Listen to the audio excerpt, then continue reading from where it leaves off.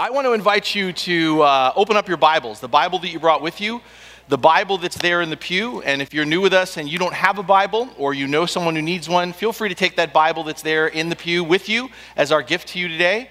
Also, if you have a cell phone and you open up the Bible app, you go under events and you will see Grace Lutheran Church pulsating. And if you hit that, you'll see all the announcements that I just gave, but it'll also go right to our scripture this morning. It'll also have our sermon reflection questions. We are in the midst of a sermon series on Daniel, and I want to invite you to turn to Daniel chapter 7, page 619 in your pew Bible.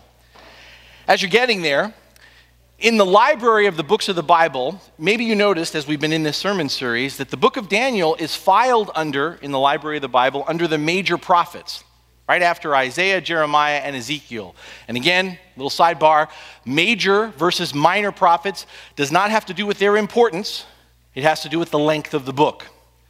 Now, noticing that Daniel's in the prophet section, major or minor, he's in the major section, you might find that a little odd at this point, because up to now, in the first 6 chapters, we've really only encountered historical narrative, meaning we've only really encountered stories of how God acted through the life of Daniel. There's not been much prophecy. Well, chapter 7 marks a turning point for us, a shift into prophecy as we move from hearing stories to encountering visions. And this shift in genre, in the style of writing, is known as apocalyptic literature.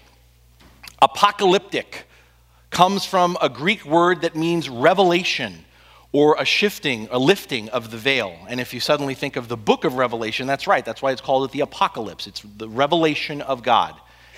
Now, Revelation, if you actually were to go and look at it, and as we get into Daniel's, not only chapter 7, but all the way to the end, to chapter 12, they have very similar style of writing because they're both apocalyptic literature. And what you're going to find this morning is this chapter, and from here on in Daniel, does not operate in what we would call a linear narrative. Because apocalyptic writing is dominated by visual images that paint these dynamic pictures of current and future temporal earthly events that happen in the midst of this overlay of behind-the-scenes heavenly realities that we do not perceive. So if you just caught what I just said, sort of this interposing of earthly and spiritual realities are kind of revealed, lifted back for us, it starts to get complicated. When we get into Daniel 7, you're going to see Daniel's going to show us one picture, then he's going to interrupt it with another picture as it breaks in, and then he's going to interrupt that with another picture as it breaks in, and so forth. And it's going to feel like almost watching a movie. And if you've never read anything like Daniel 7 through 12 or the book of Revelation, this kind of literature, apocalyptic literature, is fraught with difficulty and confusion when it comes to interpretation. And it's fraught with difficulty and confusion for 2 main reasons, which I think are pretty much common sense. First, Daniel, or the Apostle John in Revelation, they're both trying to describe what they're seeing, right? They're trying to describe what they're seeing, but much of what they're seeing is beyond their comprehension. So right there, we don't have the actual vision. We're not seeing it firsthand. We're getting secondhand what Daniel and John are trying to describe that they see. And in the midst of the picture that they paint, as they describe what they see, as with any picture, and this is the second reason why it gets complicated, with any picture, what one person sees isn't always the same. So as we go forward from this point in, not just today, but through the rest of the book of Daniel, let me caution us to avoid 2 extremes. 2 extremes that are very popular and rampant in the church.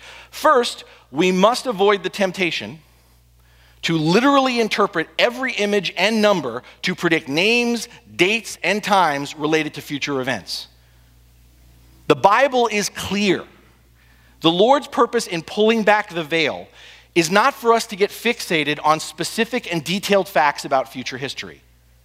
And I don't have time here, but if you want to debate this with me after the service, I can point you to those scriptures where God makes it very clear that's not the point.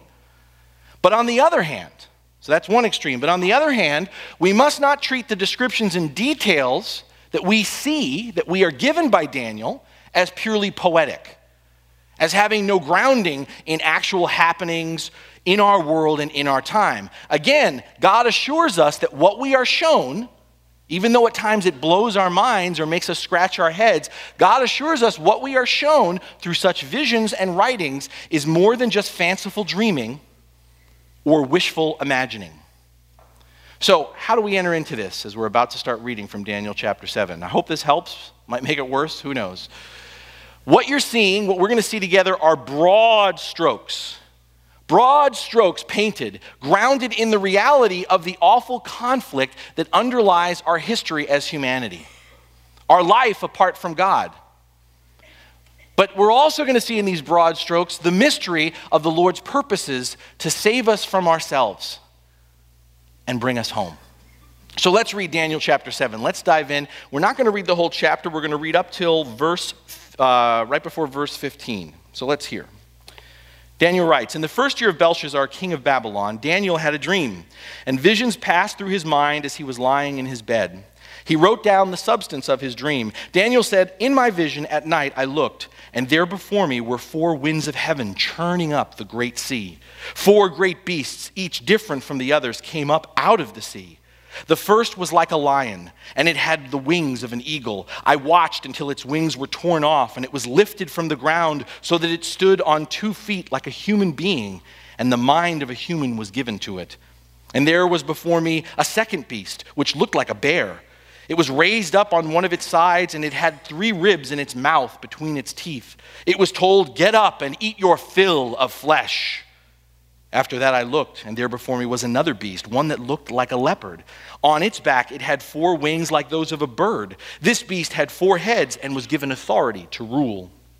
After that, in my vision at night, I looked, and there before me was a 4th beast, terrifying and frightening and very powerful.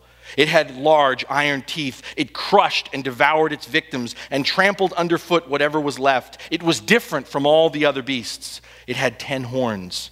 And while I was thinking about the horns, there was before me another horn, a little one, which came up among them, and 3 of the first horns were uprooted before it. This horn had eyes like the eyes of a human being, and a mouth that spoke boastfully.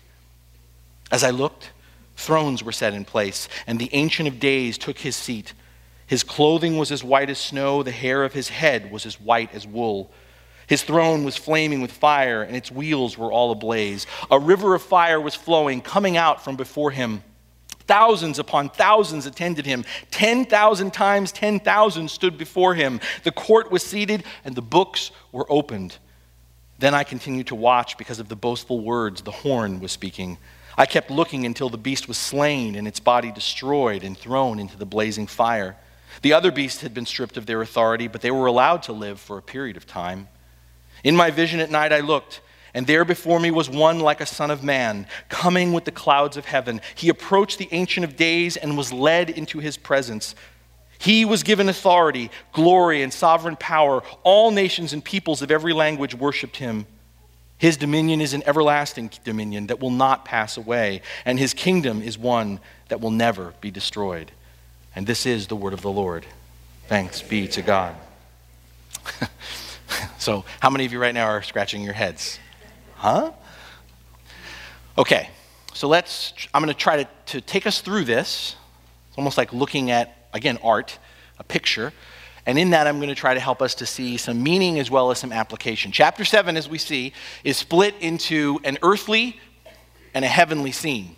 We get to see what man is doing on earth, and then we get to see what God is doing in heaven. Like I told you, this interposing of earthly and spiritual realities.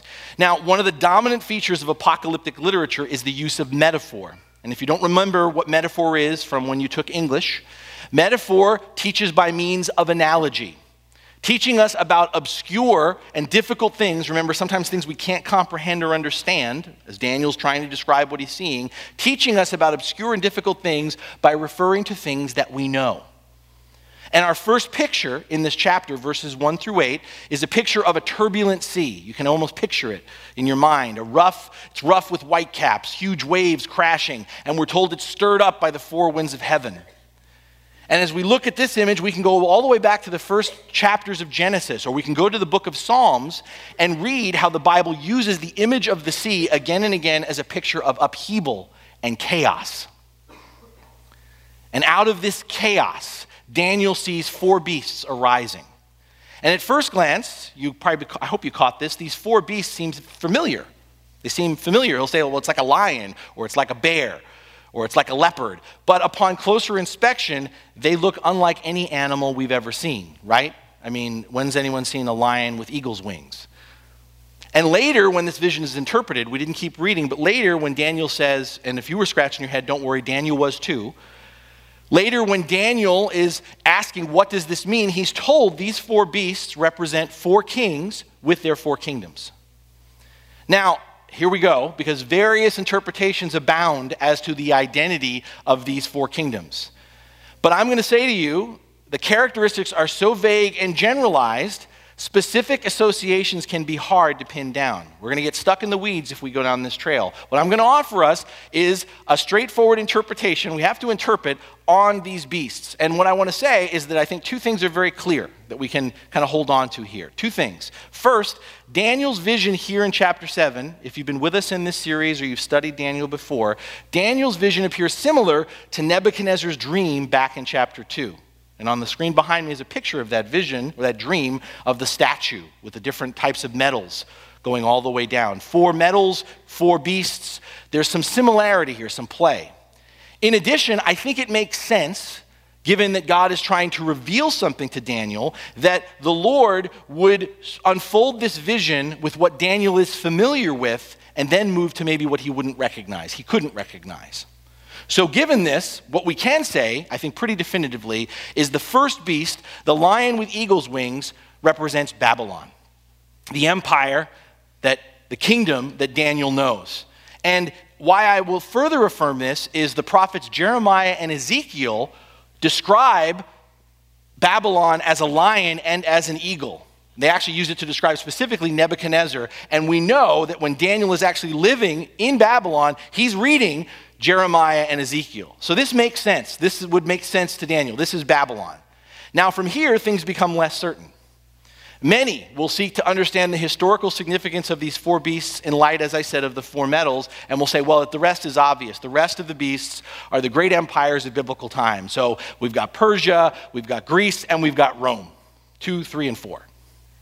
I'm going to say to you that this can be contested, and it is. It's not that simple. And when you get to the image, did you catch this? Because all of a sudden you're like, okay, a beast kind of like a lion, kind of like a leopard. But did you all of a sudden, did you start to feel your head start to hurt when all of a sudden this little horn popped up that had eyes? You're like, what the heck is that, right? Because all of a sudden when the little horn pops up and begins to do its thing, right? A horn starts running off at the mouth and it's boasting, things get even more muddled. So, as a way through debating and speculating about who is that, what time period is that, I want to suggest that the broader point here is what Daniel saw and was describing was not so much about a succession of empires, but rather Daniel was given a panoramic vision of humanity's struggle with empire. Humanity's struggle with empire. And I'm not saying that this isn't grounded in reality, but I'm saying the larger point is that not for us to get fixated on who, but to get fixated on the what. These beasts represent, across human history, the attempts of world powers to set up lasting, beneficent, and almighty rule on earth, but being in absolute contrast to the kingdom of God, they all bring nothing but chaos, depravity, greed, and brutality. You might have noticed, and if you don't, you can open up your Bibles and look at it, all of the kingdoms of the world, all of these beasts have the same distinguishing marks. First, these empires are beastly, right? They're savage. They're all bent on violence and destruction. Second, these beasts, these empires are hungry. They're hungry for power and for control. They eat their fill of flesh and blood, but they're never satisfied. And in fact, and this is the third commonality between them, they devour one another, right? There is no loyalty among the beasts, no lasting peace, just conquest and conquest.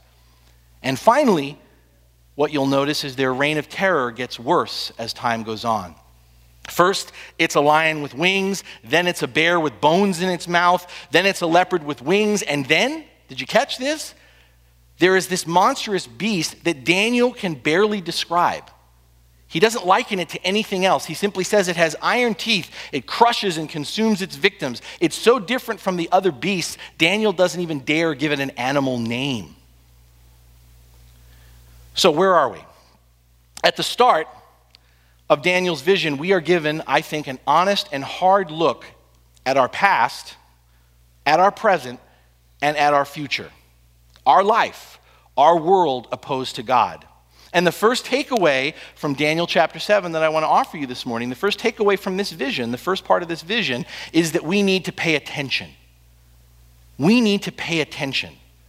We may not fully understand the specific identity of these four beasts, and we'll get distracted if that's what we argue about, because we may not understand the identity of these four specific beasts, the 10 horns, the little horn, but what we can say for certain is we don't want to be allied or aligned with any of them. As the people of God, when I say pay attention, we must never be naive about the truth of their existence. We dare not turn a blind eye as we live and breathe in this world of ours to the possibility, the reality, and the durability of evil in this fallen world. And to make this even more closer to home and relevant even still today, we must never confuse the kingdom of the state with the kingdom of God. And we should be mindful and pay attention to the danger and the harm of confusing the two. We live in very desperate times right now, and man, there is a lot of talk, and there is a lot of stress, and there's a lot of praying, and a lot of worrying, and a lot of hand-wringing going on. And I've said it before, and I'm going to say it to you again. When I say we must not confuse the kingdom of the state with the kingdom of God, beloved, we are never to expect to find our salvation or our redemption in politics. We are never to expect to find our salvation or our redemption in politics. And I need you to hear me, because there's a lot of people in the church that ain't getting the message. Politics will not save us. Politics will not redeem us as a people. Because here's the thing, and I'm not trying to trample on our own government, but even the designs of the best form of government, and I believe we have the best form of government that the world has seen. But even the designs of the best form of government may be altruistic. Even though that may be true, all governments are still designed and occupied by broken and sinful people. We've been taught, when I tell you, be careful, pay attention, don't confuse the kingdom of the state with the kingdom of God. We've been taught world history is dominated by the struggle between capitalism and communism, or between democracy and dictatorships. But here in Daniel, our eyes are open to a deeper truth. Our perspective is broadened to perceive that, in fact, world history is actually dominated by the struggle between the kingdoms of this world and the kingdom of God. Again, I don't want anyone to misunderstand me here. I'm not saying all governments, we get rid of government, government's bad. No, don't misunderstand me here. As a people, we need civil government. Pointing back to the scriptures like Romans chapter 13 reinforce the necessity of civil government as an instrument in the hands of God for the development of humanity and for the restraint of evil. We need government. However, no civil government, no matter how promising, eclipses the need and eclipses our dependence upon the sovereignty of God. Every government, like all the people which it serves, once again, is flawed. Every government is flawed. Every government is imperfect in its justice. Every government is liable to corruption. This ought not to surprise us. And my friends, whenever any nation or government presumes to rival, replace, or to be God, that nation, that government becomes an agent of idolatry, an empire of evil that will ultimately be opposed to everything good, noble, and true. And this is what we're seeing in a panoramic vision. And we can recognize, based upon what Daniel sees here, we can recognize, and when I say pay attention, this shift in the state, any government, we can recognize this shift through the universal characteristics that we see here. The universal characteristics of empire presented in Daniel's vision. We recognize a disturbing shift in the state when the state hungers to expand its power without boundaries. We recognize empire rising when the state uses beastly force to devour all opposition And we recognize the rise of empire when the repeated outcome of the state is not justice, mercy, and peace, but evil, chaos, and death. Now, one other way we can remain vigilant in paying attention and remembering the distinction between the kingdoms of the world and the kingdom of God, the state, and if you will, the church, the one way we can remain vigilant and properly aligned as followers of Jesus is to remember, first, for us to remember and for us to proclaim the kingdom of God, unlike the empires of the world, the kingdom of God does not depend on violence or force. The kingdom of God has no iron teeth or bronze claws. The kingdom of God has a mouth from which emerges not proud words or boasts, but from which emerge the beautiful words and promises of the gospel. My friends, the love, grace, and truth of the word of God is the only sword we wield. The inspiration, influence, and transforming work of the Spirit is the only power we rely upon. So we begin by being reminded to pay attention. But then we move to verses 9 through 14, and the picture changes, as I told you it would. The picture changes as we move from the earth over into the throne room of heaven. Daniel's vision of the throne room of heaven. And over and against the apparent brutality and evident depravity of the kingdoms of this world, we're suddenly opened up to a greater reality, the might and righteousness of God. Ask yourselves for a second, what is the goal of every earthly kingdom?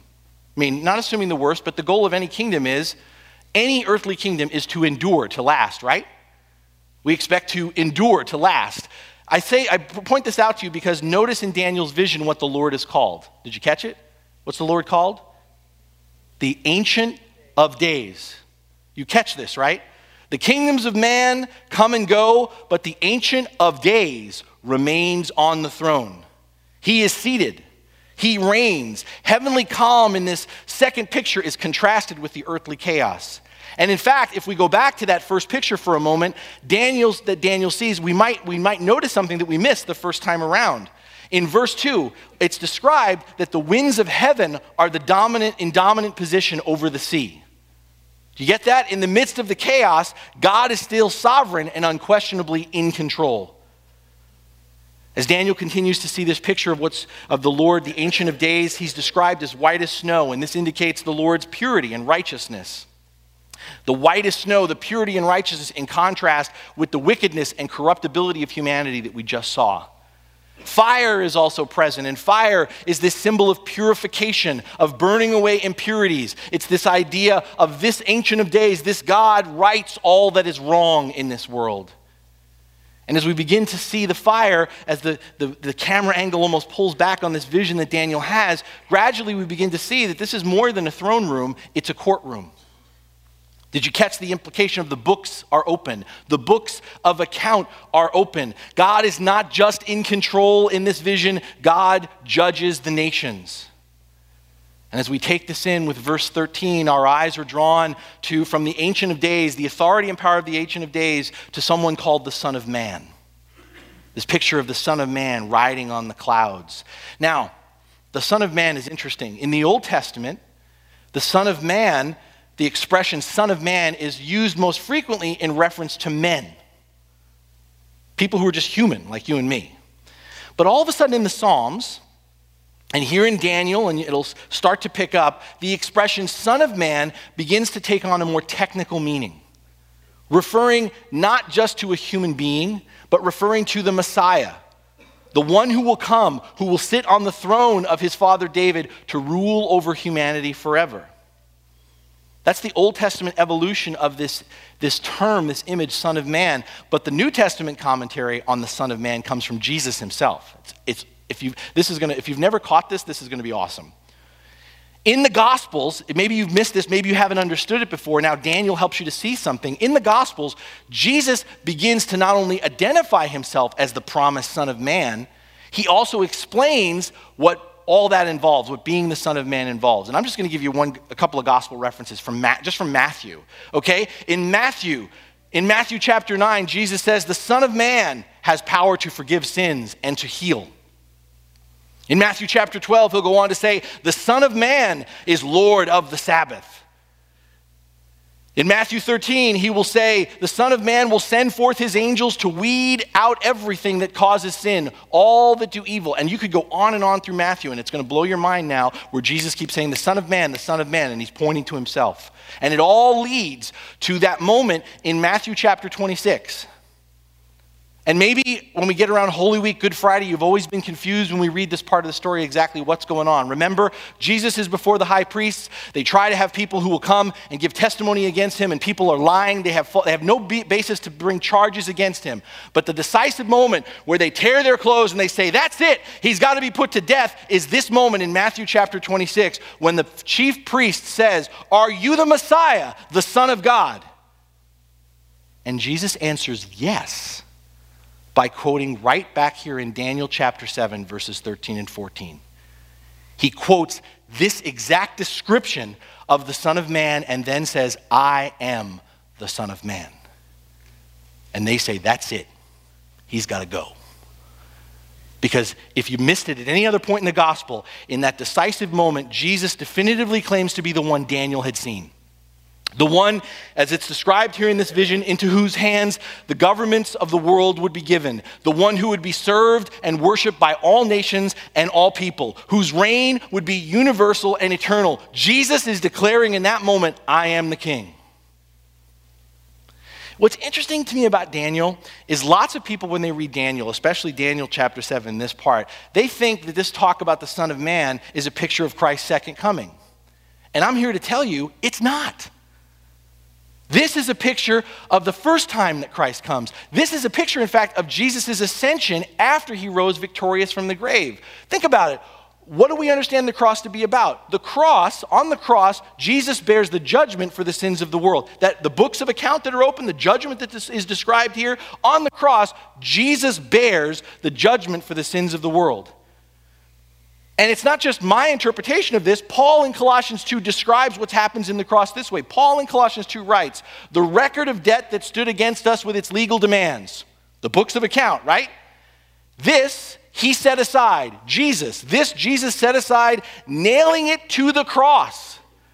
He disarmed the rulers and authorities and put them to open shame by triumphing over them in him.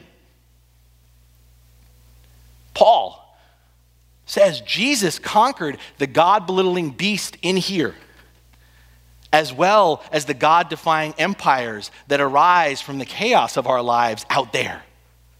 And Jesus did it through the cross. Jesus defeats the violence we trade in through embracing the death we propagate and we deserve by coming out the other side through the resurrection. And this is a part in the church that we've lost in our tradition. We remember the cross and we remember the resurrection. Thank God we still say it in the Apostles' Creed, but we don't commemorate the day that happens 40 days later. What happens 40 days later after Jesus is resurrected? Do you remember? He ascends into heaven and makes a big deal about it too. He leaves his disciples and says, I got to go. And we see him not coming down from the Father, but aligning with this vision going up to him. Ascending to heaven, as we declared in the Creed, to sit at the right hand of the Father, granted dominion over all creation and an everlasting kingdom.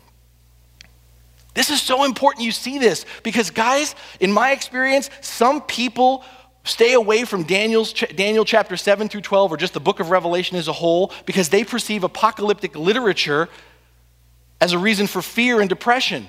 And it's not surprising since pretty much every horror movie that gets made now is all about Revelation, the apocalypse. But for those of us who are followers of Jesus, these writings were never given to us to make us afraid or to make us depressed. The Lord pulls back the veil for us. Remember, that's what apocalypse means. The Lord pulls back the veil for us, and yes, so we can see the monster that's under the bed. There's a monster under the bed.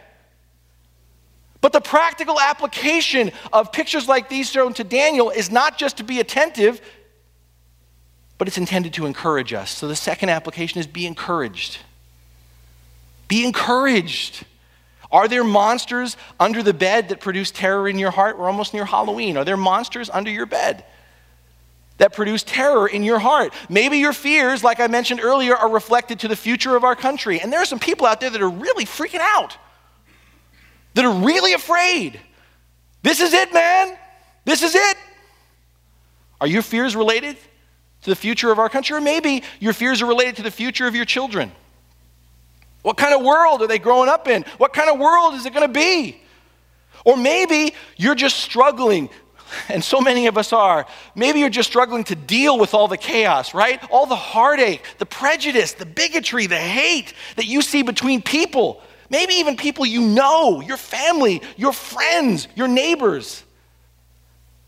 I've heard about it, and had more people just talk about how they find themselves like unable to talk to people they know. They've unfriended them on Facebook, or they just can't have a conversation. And maybe that's that monster under the bed for you. We all have circumstances in our lives, guys. We all do. We all have circumstances in our lives that feel like they will overwhelm us. We all do. Consider Daniel. Consider Daniel. We're told that this first vision, occurs in the first year of Belshazzar. And to give you some context, Daniel's well into his 80s at this point, okay? He's in the twilight of his career. So just kind of to see where he's at in his life. He's at the twilight of his career, and he's been waiting and hoping for the end of the captivity of his people. And then along comes Belshazzar, a king who we learned back in chapter 5 in Daniel had marginalized God's people and had brought Babylon into a state of steady decline. So can you imagine in this moment, in the first year of Belshazzar's reign, the internal conflict for Daniel? Can you imagine it? On the one hand, Daniel has been driven well into his 80s. He's been driven by the confidence that everything that's been happening in his life, serving on the public scene, has been contributing to the great plan of God to redeem his people from captivity and to reestablish them in the land of Israel.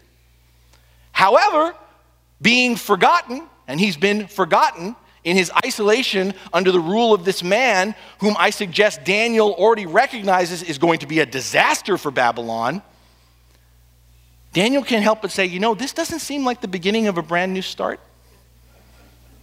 This seems like the rise of another evil empire to dominate my people. And isn't it interesting? In this context, the Lord in his grace comes to comfort and reassure Daniel, who is understandably wondering, like many of us do, what in the world is happening? What in the world is happening? Daniel, a man who had always been able to keep his eyes on the big picture, that was his gift, right? He was always able to keep his eyes on the big picture, is now being challenged and encouraged to consider a bigger picture than he has ever contemplated before. God is showing Daniel the nature of the kingdom he's going to establish. Far beyond simply returning the people of Israel to their own homeland, God has plans for a kingdom that will extend around and beyond the known world. My friends, Daniel's vision is our reassurance and comfort too in the midst of our own uncertainty and confusion. If we sat down, and many of us have, and we dwell upon all that's wrong in the world, all that's wrong in our lives, it can overwhelm us. And some of us here today are frankly overwhelmed. But God gives us his word on paper, and in Jesus Christ in the flesh, God gives us his word to keep us going. One of the purposes of Scripture, in particular apocalyptic writing like this, is to challenge and encourage us to face and interpret larger and larger realities. Things are dark. There's no getting around that. Things are dark right now, man. Evil is real. I don't think we can debate that. Evil is real. But evil will not get the last word. Death is not the end. Justice which so many cry out for, will be done because Jesus Christ is risen from the dead and is alive forevermore. We don't have to wait for Christ's second coming. And I'm not belittling that, but we don't have to wait for Christ's second coming to know who will be victorious. That dominion already belongs to Jesus. My friends, our gaze has to penetrate beyond history into the throne room of God, because the only thing that can steel the mind and steady the heart to face all this chaos and confusion around us is the steady vision of the one to whom has been given all power on earth and in heaven. Our hope in life does not center on the focal points of world power. It centers upon Christ. Christ who is beyond, who is under, who is behind all we can see. Christ who is standing for us and with us and bringing men and women, as it's described here, men and women from every tribe and tongue and nation into his reign of grace, truth, and love. Be encouraged. And that brings us to the close of the chapter, to Daniel's response to all this, which we didn't read, but it's kind of recapping stuff we've already talked about. But one of the main things that I want you to notice that we didn't read is that Daniel gets this vision. His heart's lifted to a place, this beautiful picture. Daniel's heart's lifted to a place where, did you catch this? Tens of thousands upon tens of thousands. That's a huge number. Tens of thousands upon tens of thousands are worshiping God Almighty. Daniel's heart is lifted to see that, and we're told at the end, he's deeply disturbed and troubled. Does that strike you as odd?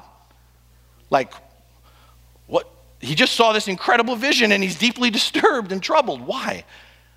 I'll tell you why I think he's disturbed. Because I read Daniel, and this is the third application, is Daniel's engaged. I think Daniel's disturbed and I think he's troubled because I think Daniel, in the midst of this picture, is burdened with the lives of the generations to come. Daniel doesn't know these people he sees in his vision, not yet. Daniel could have, in seeing this, gone, well, that was a weird dream. Whew, crazy, I'm not drinking that again. Oh, man. He could have remained aloof, just focused on his present circumstances and not concerned himself with matters too big and too far out of his pay grade. And yet, what we're told is Daniel's heart is broken over people he would never know in this life. He sees the kind of suffering they, and by the way, the they is us, he sees the kind of suffering we're going to experience, and he's moved by it. Now, I know in the last line of this chapter, for those of you who are very astute readers, you'll go, but Daniel kept it to himself. That's what it says at the end of the chapter. Yeah, he kept it to himself for the moment, but obviously he didn't, because we have it, right? I mean, if Daniel was like, okay, I'm never telling anyone about this, I'm just going to keep this to myself, we would have nothing to talk about here. He keeps it to himself until, I believe, led by the Spirit, he writes it down for us. Daniel engages, my friends. Daniel doesn't turn his eyes away, and our last application is to be engaged. Daniel doesn't turn his eyes away, and neither can we. Scripture doesn't allow us to retreat into the passivity of our lives. Jesus is clear about this, and I've been sometimes in a sermon you're like waiting to get to a certain part that you almost, maybe I've gone too fast, because I've been waiting to get to this part. I'm so excited. I told you, Jesus refers to himself as the Son of Man, and I told you that what we're seeing here is a picture of Jesus ascending into heaven. Go back with me to that pivotal moment in Matthew chapter 26, because one thing we forgot to talk about, and it's really important, is right before Jesus ascends into heaven, he gives his disciples some final instructions, doesn't he? We call it the Great Commission. In that moment, Matthew chapter 28, Jesus claims, and hear this is exactly what he says. Jesus claims all authority has been given to him in heaven and on earth. Boom, Son of Man. And then before he ascends, he turns and gives that authority to his disciples. And just, this is the part that's like awesome. The Great Commission that Jesus gives us there in Matthew 28, notice how beautifully it dovetails with verse 27 here in Daniel chapter 7. If you have your Bible open, read it. If not, I'm going to read it to you. Think about the Great Commission in light of what Daniel describes in verse 27. Then the sovereignty, power, and greatness of all the kingdoms under heaven will be handed over to the holy people of the Most High. Did you get that? My friends, as followers of Jesus, we are the holy people of the Most High. As followers of Jesus, we are the holy people of the Most High. We have been commissioned to share in his dominion. We have been given access to him as king, and through prayer and intercession and acts of service, through what we say and what we do in his name, we, for the benefit of our brothers and sisters, bring our fellow children of God into the kingdom. Being attentive, being encouraged always leads to being engaged. And engagement means bearing the cross of the pain and suffering of this world. One of the greatest temptations right now is just to not pay attention anymore. And it's to be angry and depressed. But if you pay attention and you are encouraged, you will engage the pain of suffering in this world rather than turn your back on it. Engagement means not shrinking back and being worn out by the evil around us, but instead, through the truth of God's word and the power of God's Spirit, standing against hatred, prejudice, and violence. If the church, the followers of Jesus, do not speak up, do not take a stand against hatred, prejudice, and violence, no one else will. We have been given dominion. We have been given authority. We are ambassadors for Christ. And my friends, I know, it takes effort to care. It takes effort to care. It takes effort to become informed. It's easier to just be comfortably numb. It takes effort to be our brother and sister's keeper. It is far easier to just write people off. It takes effort to stand in solidarity with all our brethren who suffer in persecution and oppression. But my friends, that's what engagement, that's what being a follower of Christ is. Engagement means living productive and influential lives. It means seeking to represent the goodness of God through the ministry of our words and deeds. Is that what your life's about? In all the other stuff that's important to you, do you understand the fundamental reason you are here, how you glorify God, how you are productive and influential, is representing the goodness of God through the ministry of your words and your deeds? It is, as we talked about this past Wednesday night, being, as Jesus calls us, salt and light. Salt, preservers of the truth of the gospel, bringing preservation into the decontamination of this world, and being light, shining reflections of the love and forgiveness of the kingdom of God in the midst of this ever-present darkness. If you sit here and you say, how can I engage? I'm going to come right back to something I said last week, but I'll break it a little bit bigger. Last week, I encouraged us to think about how our lives would shift if our lives were more centered around prayer. Engagement begins with prayer. In the midst of centering your life in God's heart, as we talked about last week, out of being centered in God's heart, will you ask God, will you pray for God's heart for your neighbor? Will you pray for God's heart for your enemy? Will you pray for God's heart for the nations? This has been something God's been pressing upon my heart, and at times it's easy to get overwhelmed, and I want to just point you to, it's a tool. One thing that might be helpful to you that's been really helpful to me, I was aware of it many, many years ago, and it kind of came back into my periphery. There's a great ministry called Operation World. And Operation World tries to provide detailed information about all the nations of the world, their people groups, their religious affiliation, and specific prayer needs that are updated on a regular basis. Operation World, you can Google it, has a website. They have a daily email you'll get every day that provides a succinct summary of one country, as well as the challenges and opportunities the church faces in that country, so that you can be informed in your praying. Can you just engage at that level to pray for the nations? Daniel's vision, and we're just getting started. Daniel's vision, while open to a variety of interpretations, Daniel's visions are transhistorical. And what I mean is, the fulfillment of these visions that Daniel sees are not a one-time event, but a series of concentric circles of fulfillment in our history. A series of concentric circles that are grounded in the pain and suffering of this broken world we know all too well. And yet, in the midst of these concentric circles, what continues to be unveiled for us is that the events of history, our history, are not isolated from realities beyond history. We see that the kingdom of God is among us. We see the dawn of eternity is rising. We see that through the cross and the resurrection, the decisive moment, the promise and hope of God's gracious and saving intervention has come. And so, my friends, we may exist in two kingdoms. We may exist in two kingdoms, the kingdom of this world and the kingdom of God. We may exist in two kingdoms, but let us choose to live for one kingdom. The only one that is greater. The only one that ultimately matters. And we live in that one kingdom by being attentive, by being encouraged, and by being engaged with the reign of Christ, which endures, and which will one day, at last, make all things new. Amen.